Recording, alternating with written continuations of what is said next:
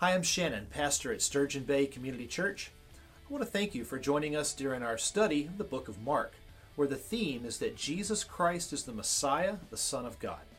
The whole point of studying this book is so that you can find out more about what the Bible has to say about the person and the work and the message of Jesus Christ. I would encourage you to grab a cup of coffee and a notebook, and let's dive into the book of Mark. And I hope that you could join us sometime soon for a live service where ministry happens in relationships and you can get connected to other brothers and sisters in the faith. See you soon.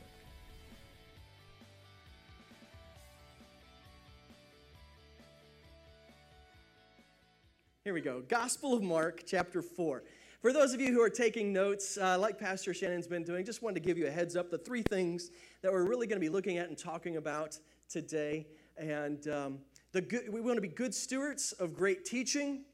We want to pursue the kingdom of God, thy kingdom come. And then to be confident that the parables, we're reading them and we understand them because Jesus actually took the time to explain them a little bit to some of the disciples. So if you have your Bibles, please open them up to the Gospel of Mark, chapter 4, verses 21 through 34. And here is what Mark writes. He says, "He also said to them, 'Is a lamp brought in to be put under a basket or under a bed? Isn't it to be put on a lampstand? For there is nothing hidden that will not be revealed, and nothing concealed that will not be brought to light. If anyone has ears to hear, let him listen.' And then he said to them, 'Pay attention to what you hear. By the measure you use, it will be measured to you, and more will be added to you. For whoever has, more will be given to him. And whoever does not have, even what he has, will be taken away from him. The kingdom of God is like this,' he said. 'A man scatters seed on the ground. He sleeps and rises night and day.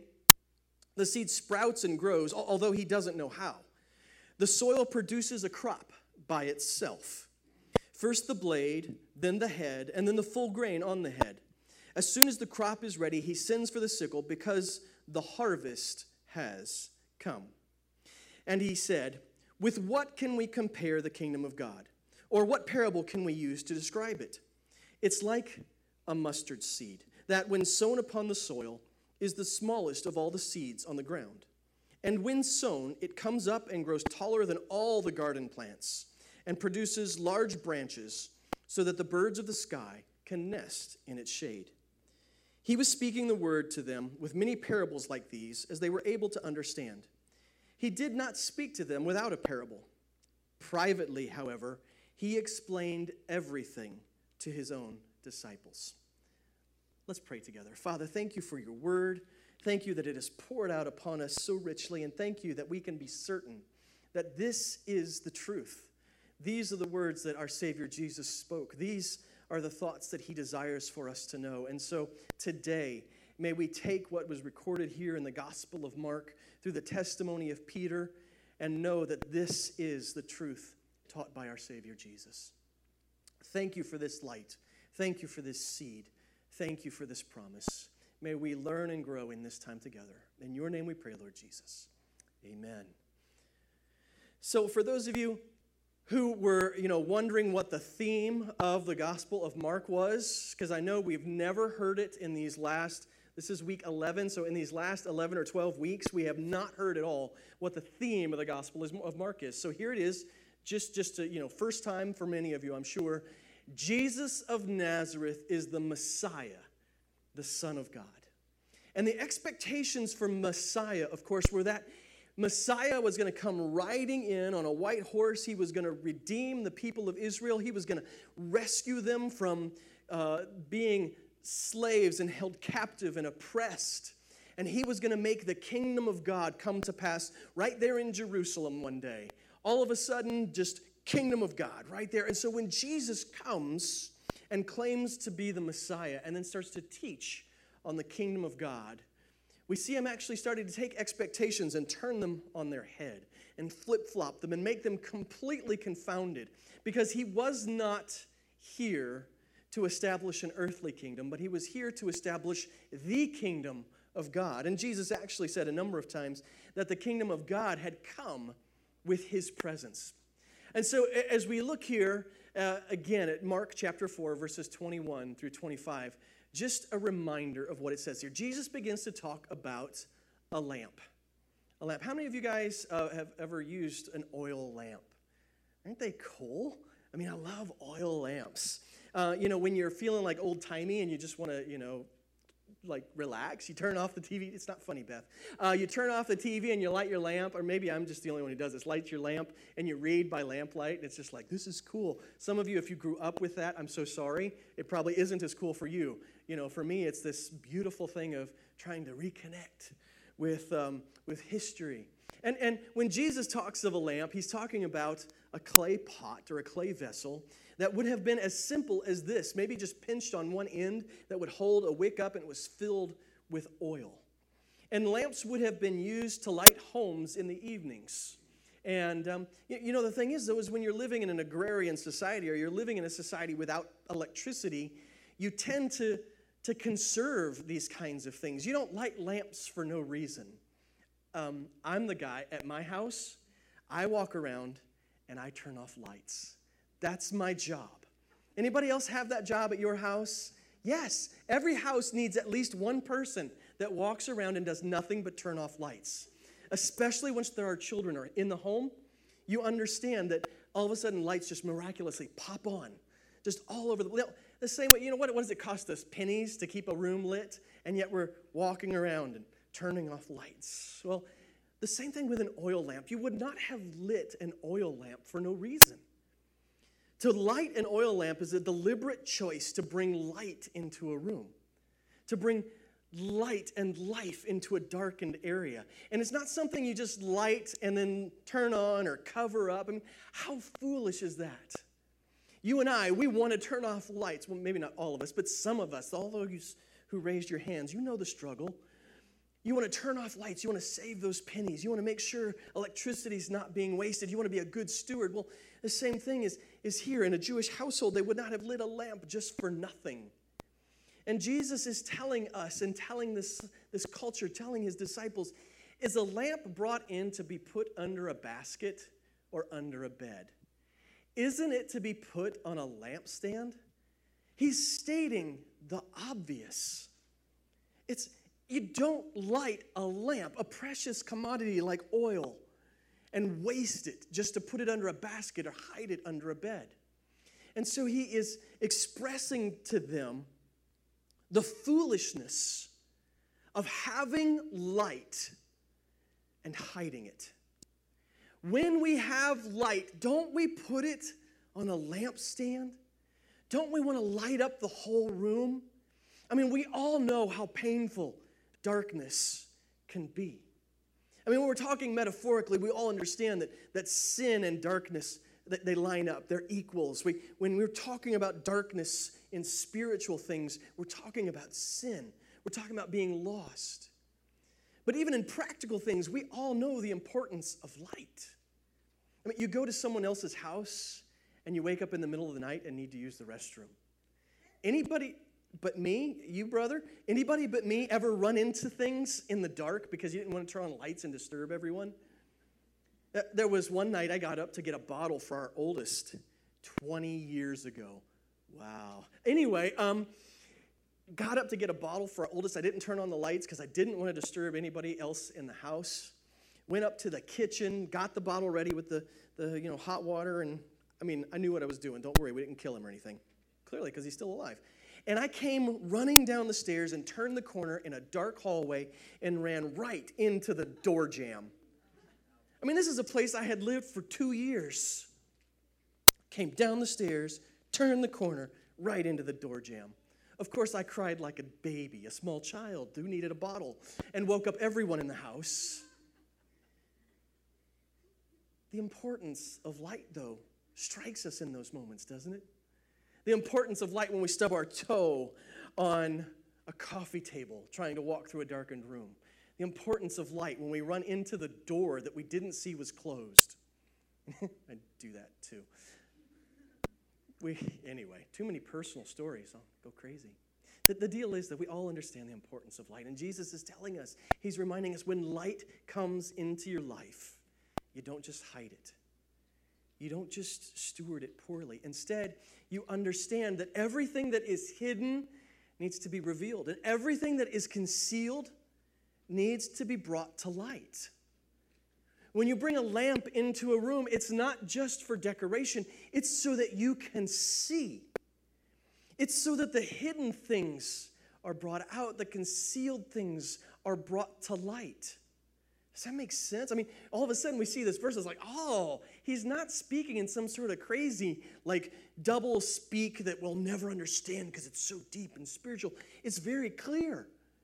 He's saying to us, what kind of fool lights a lamp and hides it? Because everybody knows we light lamps so we can see everything in the room. That's why we light lamps. And then Jesus moves on and says this, and it doesn't seem to line up, but we'll get there and understand how it does, right?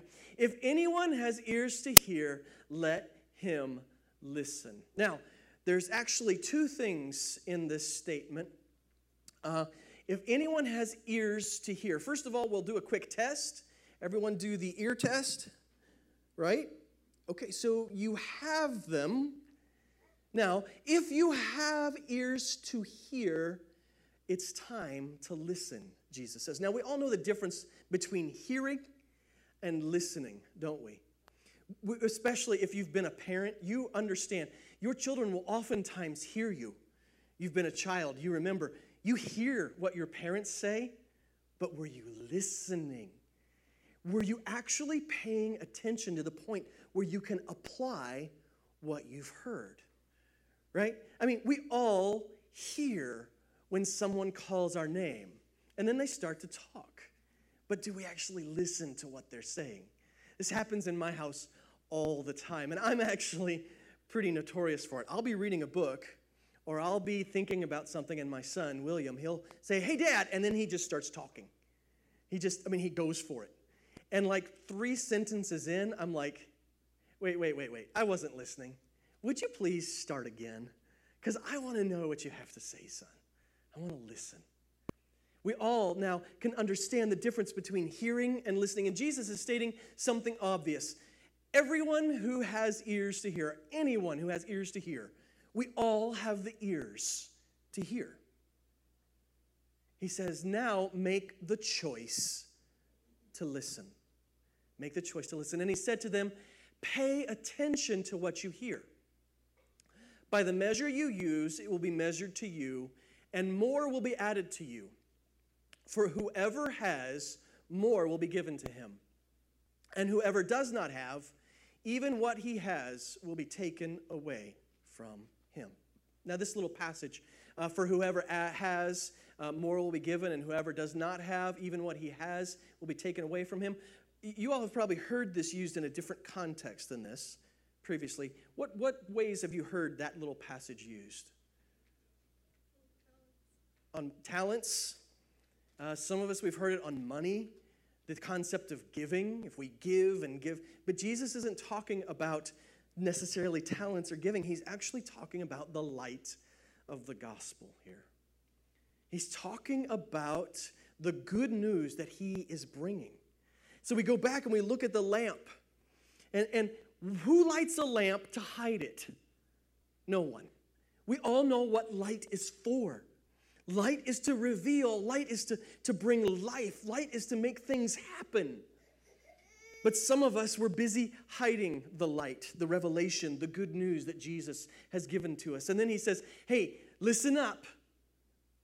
If you take good care of what you have been given in this gospel, in other words, you listen and you apply and you follow and you do, then more will be given to you. However you measure it out. In other words, if you measure out your life in dedication to Jesus Christ in teaspoonfuls, the blessing you receive from living the Christian life comes back in teaspoonfuls. When you measure out your Christian life in gallons, the blessings that pour back into you are measured in gallons. The Apostle Paul called himself a drink offering in the book of Philippians. Anybody know what a drink offering was? In the Old Testament, we'd bring wine. The Jews would bring wine, and they'd bring fine things to the altar, and they would pour some on the altar. But how much did they pour on the altar, do you think? Did they pour just a tiny little bit? Anybody know? Anybody familiar with a drink offering? So sometimes we think, well, maybe just a little bit. You're like, hey, it's the best stuff. God enjoys just a sip, right? Hey, good for God. In the Old Testament, a drink offering, do you know what they did? They took it and they turned it upside down. And they poured. And they poured. And they poured. And every last drop was given for God. Every last bit of that measure was poured out to the glory of God. Jesus says, in similar ways, when what you give, what you pour out, what you dedicate to your Christian life is what you will receive from your Christian walk. A lot of us, we're holding back, aren't we? We're lighting the light and then hiding it. We're not being good stewards of this great news that God has given to us. And you know what? It's not just you, it's me. It's hard sometimes to be just all out, gallon at a time believers who shine your light in everything, isn't it? But we have the promise that when we do, we will be blessed. But then we also have this promise. For whoever does not have, even what he has will be taken away from him. Jesus is talking once again and still about the gospel, about our spiritual life. And when we do not live it wholeheartedly, or we reject Christ, the truth of the matter is that when we get to the end of life, especially, even that opportunity to trust Christ is taken away from us. When we reject the good news of the gospel, when we put out the lamp or fail to ever have it lit in our life, when we turn away from it, even the very opportunity to receive Jesus at one point is going to be taken away. Which is why it is so important for those of us who have ears to hear and listen to what Jesus is saying to us. To really surrender, to really give over to the light, to really pour ourselves out, to really measure everything that we are to His glory, that we might receive life and life abundant.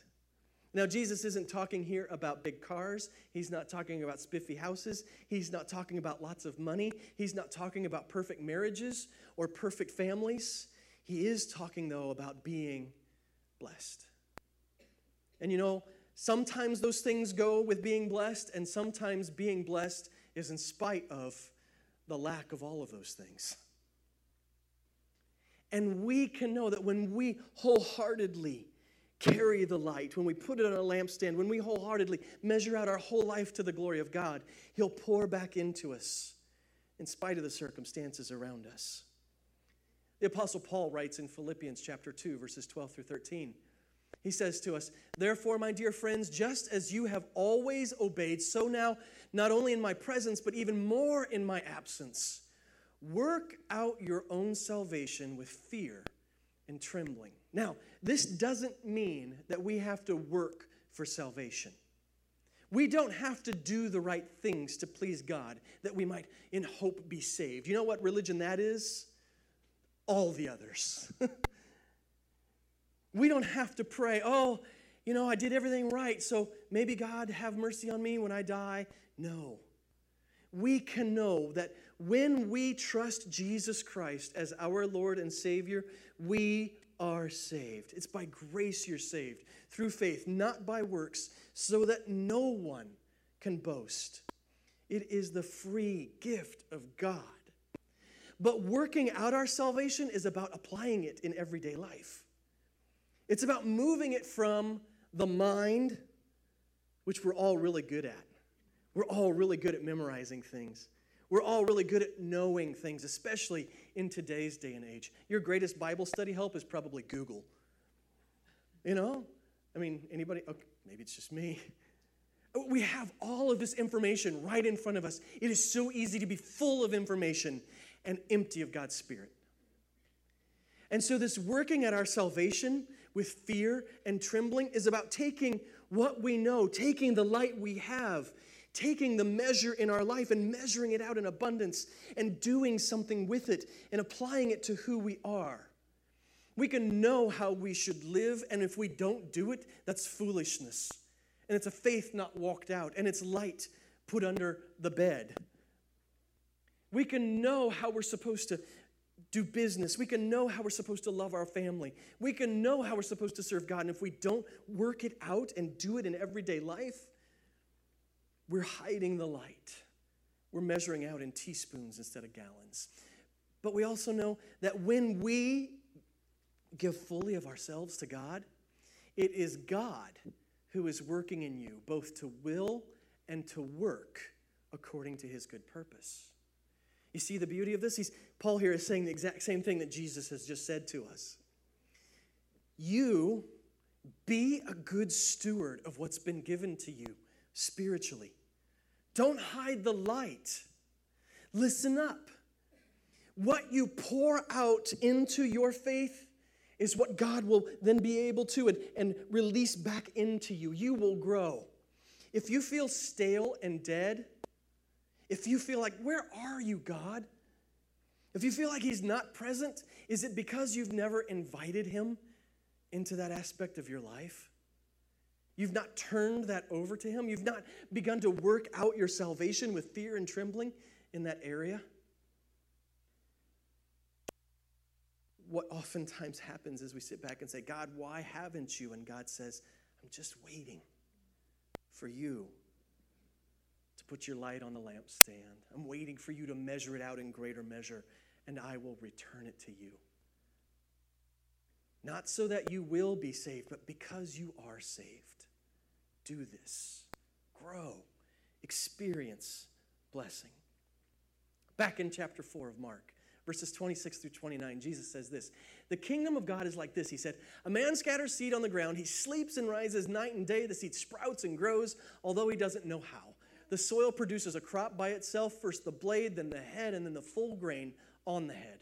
As soon as the crop is ready, he sends for the sickle because the harvest has come. Jesus says, who grows the kingdom of God?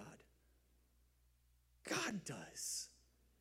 We sow the seed, we make the opportunity, and then God does the work. God does the growing. God does the maturing. God does the processing.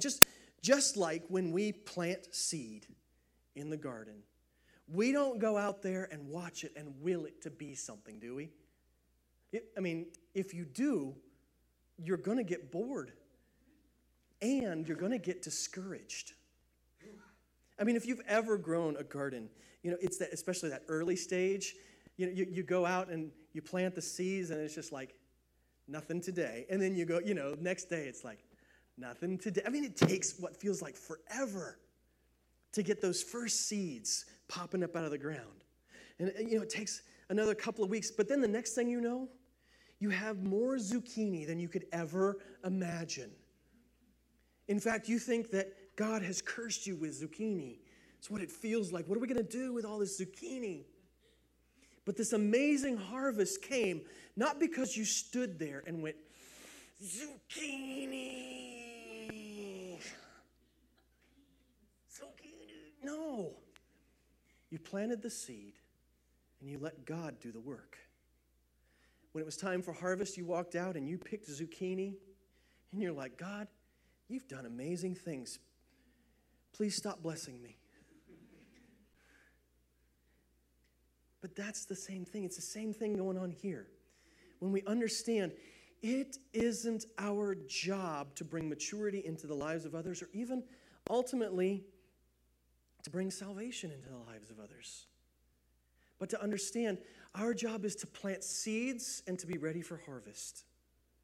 The kingdom of God is like this. We go out, we sow seed into the lives of others. God does the work in their spirit and through them and in them. And then there's going to come a day where we get to see harvest. And they're going to turn their life over to Jesus Christ. 1 Corinthians 3, 6 and 7, the Apostle Paul says, I planted, Apollos watered, but God gave the growth.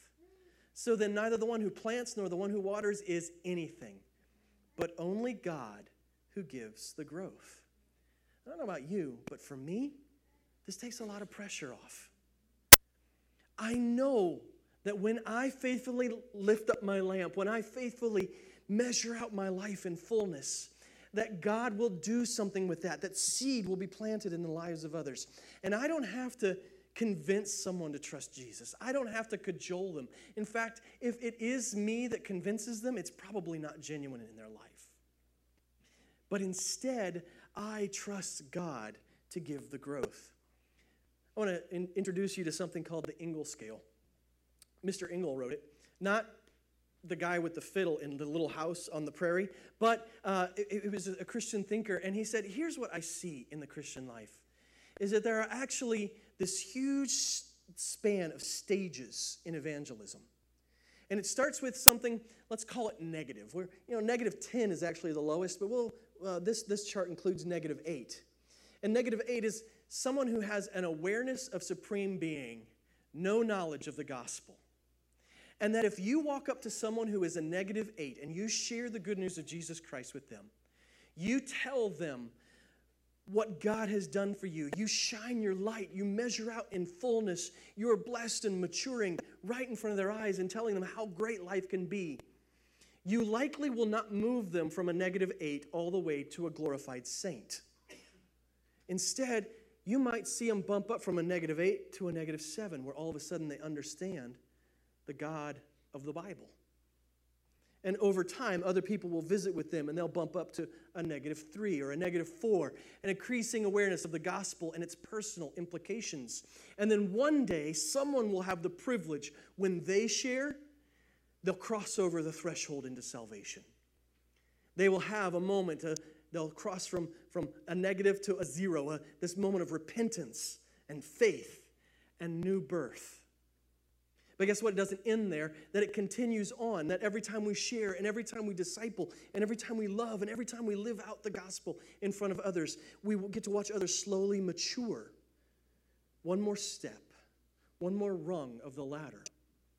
And so the joy of this is, just like Scripture has said, some of us are going to have the privilege of planting seed.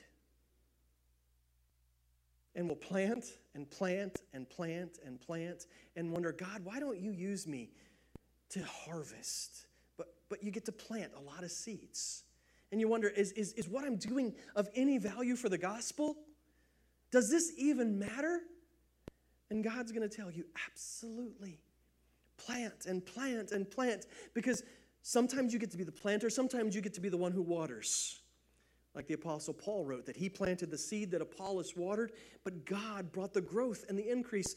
And sometimes you get to be the person who gets to be there for the harvest. That's what we all want to be, isn't it? We want to be the guy or the lady that's there for the harvest. We want to be the one that says, have you ever considered trusting Jesus Christ as your Lord and Savior? And someone goes, yes, let's do it right now. And you're just like, yes, I am the best evangelist ever.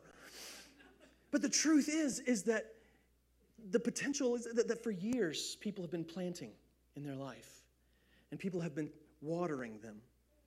And what you got was the privilege of seeing the harvest. Some of us, we're going to plant and plant and plant and never get to see a harvest, but we should faithfully plant. Some of us, we're going to water and water and water, and we'll never get to see the harvest, but we should faithfully water and plant. Some of us, we're harvesters. What a privilege. Don't think yourself better than those who planted and watered. You see, this whole process is this beautiful thing, and Jesus is telling us the kingdom of his God, it's like this. Somebody sows seed, God brings the increase through time and experience, and then one day we get called in for the harvest. This is what the kingdom of God looks like. The Apostle Paul writes, I am sure of this, that he who started a good work in you will carry it on to completion until the day of Christ Jesus. Now, he was speaking to believers and saying, I know that you will mature into Christ's likeness because God is faithful. But we can also know that when we plant seed and when we water, that God, who begins the good work in people, he will not abandon them until they come to know him through his Son, Jesus Christ. And so we can be confident that every work we do, will be carried out to completion. Finally, verses 30 through 32, and actually it's not finally because I got one little chunk after this too. And he said, Jesus did, with what can we compare the kingdom of God, or what parable can we use to describe it? It's like a mustard seed that when sown upon the soil is the smallest of all the seeds on the ground. And when sown, it comes up and grows taller than all the garden plants and produces large branches so that the birds of the sky can nest in its shade. So Jesus moves from lamps and measuring cups to sowing seed and harvesting to planting mustard.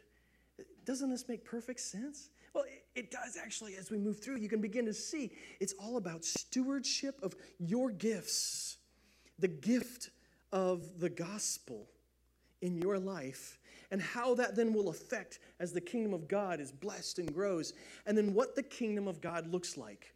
It starts out small and then grows big. Now, Jesus was actually taking the expectations of his hearers and kind of turning them on the head. Because when they thought of the kingdom of God, they didn't think of a mustard tree or a mustard plant. They thought of this tree. Anybody know which one this is? It's okay if you don't. I don't know that I could have picked it out. This is actually a cedar of Lebanon. Anybody who's read your Bible, these sound familiar all of a sudden? The cedars of Lebanon. The cedars of Lebanon, these were cut down in huge numbers to build the temple under Solomon, to build Solomon's palace, to build all of the ornate buildings to celebrate God and to celebrate the kingdom of Israel under Solomon. And when God promised his kingdom to increase and provide life, he uses the picture of a cedar of Lebanon in Ezekiel chapter 17, verses 22 through 24. And so in the Jewish mind, when you talked about the kingdom of God, you should be talking about one of these big, majestic cedars that everybody covets, that are beautiful, that bring life, that provide all this amazing wood. You should be thinking about one of these amazing trees. And Jesus says, I want you to think about the kingdom of God, and I want you to compare it to something, a mustard seed. And of course, they're all like, wait a minute. We were kind of thinking cedar of Lebanon, Jesus. Can we go back to that one? We really like that better. It's bigger, it's prettier, does more. But Jesus starts talking about a mustard seed. And mustard seeds, if you've ever used mustard in your pickling or you've ground mustard for fun, to make mustard, I guess, or you get the brown mustard at the store that's got the crunchy bits in it, that stuff, tiny little seeds. And these mustard seeds, they're the smallest of the garden seeds. Now, Jesus is not making an absolute statement about seeds in general, because there are smaller seeds than mustard seeds. He's not saying, okay, here's the truth, this is the smallest seed ever, because then people look at it and go, well, Jesus was wrong, so how could he be the Son of God? No, he's talking about garden seeds.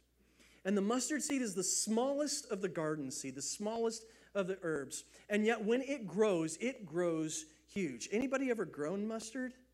Me either. I just get it in a jar, right? But what happens is especially here in Palestine, is that these mustard seeds, under the right conditions, can grow to plants that have been recorded to be as tall as a horse and rider together, 10, 12, even up to 15 feet tall. Now, they're still just herb plants, but they get kind of woody, and they get some branches, and they grow together in huge fields.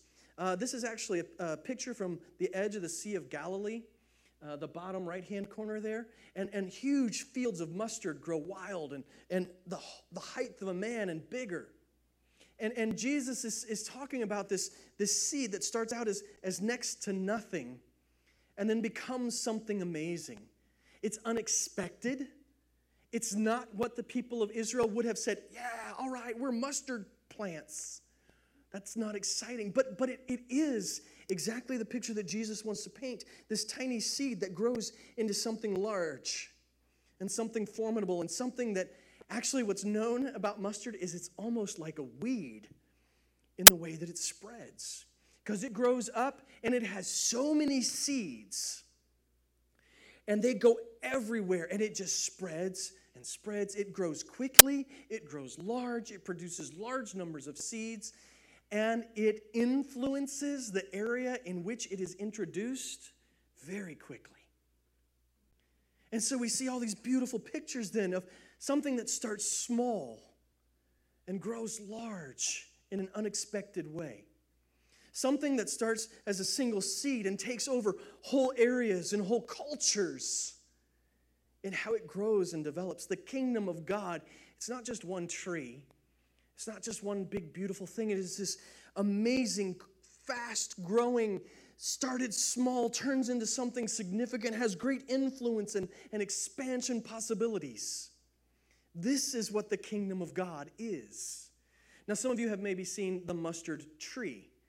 The mustard tree is not what Jesus is referring to here. When we look back at the Greek, he's talking about the herb mustard. And so we want to understand, what's he saying here? Well, things in our life, spiritual life, starts small, and it grows big when we tend it, when we give it time, when we trust God.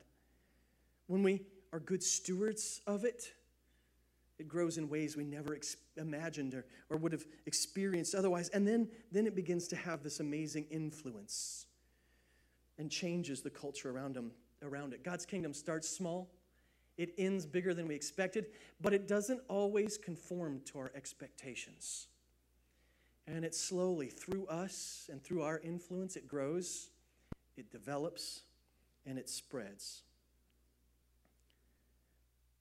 Last little bit. He was speaking the word to them with many parables like these, as they were able to understand. He did not speak to them without a parable. Privately, however, he explained everything to his own disciples. Now, I found this little verse to be really comforting in some ways, because I read the parables of Jesus, and some moments I go, what? What are you talking about, Jesus? But to know that Jesus didn't just teach in questions and enigmas, he taught truth. And then he took the time to explain it to his closest disciples. And do you know what they did? They taught the next generation and the next generation. They wrote it down in letters to churches.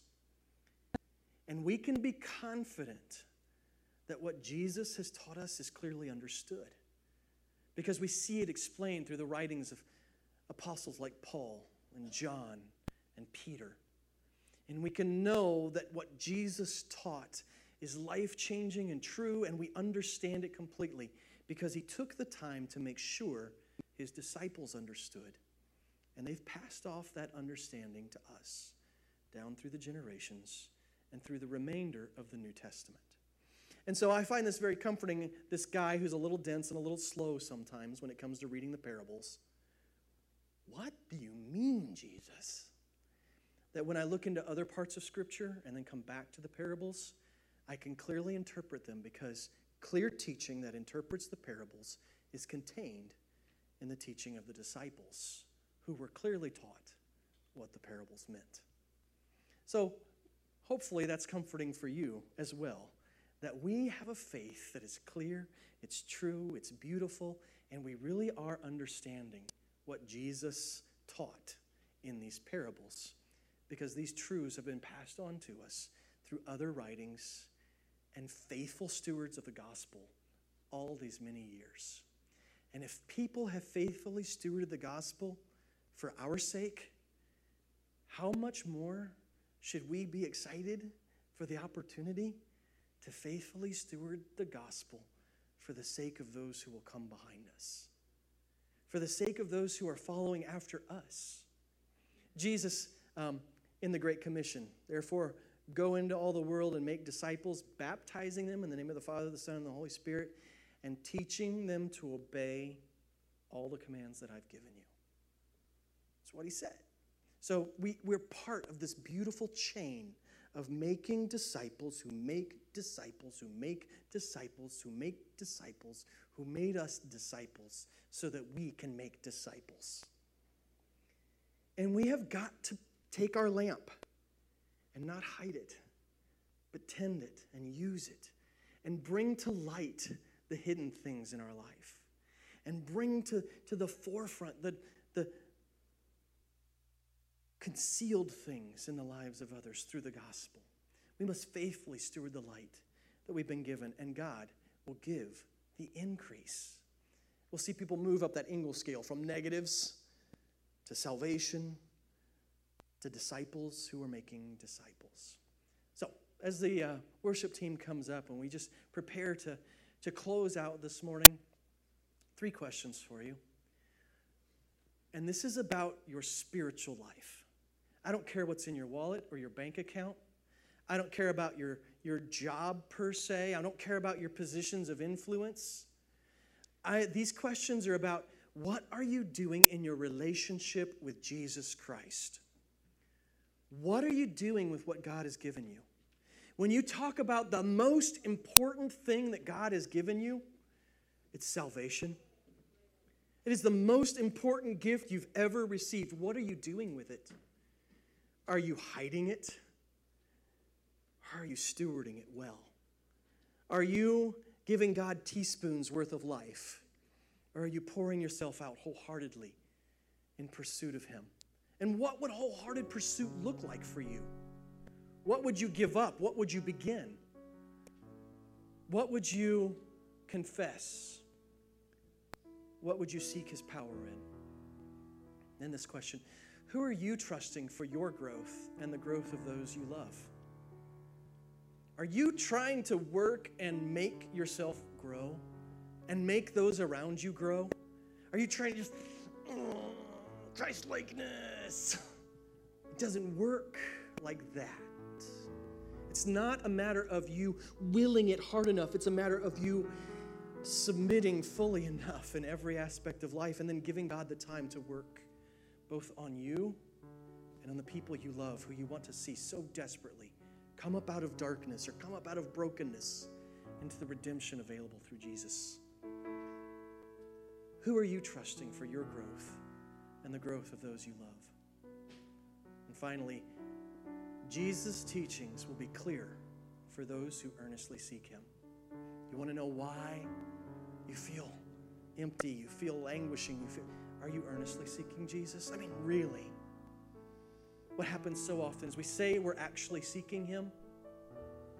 We say we're actually pursuing Him. We say we're actually sitting at His feet when all we're doing is going through the motions. And there's always, it seems, that one thing we refuse to turn over. And if we did that one thing, we turned that one thing over. We gave it up to Him. We said, this is yours, not mine. Things suddenly become clear. What are you doing? Who are you trusting? And are you earnestly seeking Jesus so that you can understand Him? Take a moment and ponder these things, and then we'll close together in song. Lord Jesus, we surrender to You this morning. We seek to know You more. We seek to understand You more fully. We seek to be truly alive in You. Thank You for the light that You've given us. Thank You for the call that You've placed on us to grow, to mature, to share, to sow seed, and to participate in the harvest, to be part of a kingdom that is seemingly insignificant in some moments, and yet we know is growing large and is far-reaching and ever-expanding in influence. Thank You for making us part of that. Thank You for giving us the confidence that Your word is true. Thank You for You. We surrender and we grow because You will it to be. In Your name we pray, Lord Jesus. Amen. Well, we've gathered as the church today. Now I encourage you to go out, lift high your lamp, sow seed, share in the harvest, be part of a kingdom that is subversive and just crazy in its power and reach, even though it feels small and insignificant in some moments. Go be the church. God bless.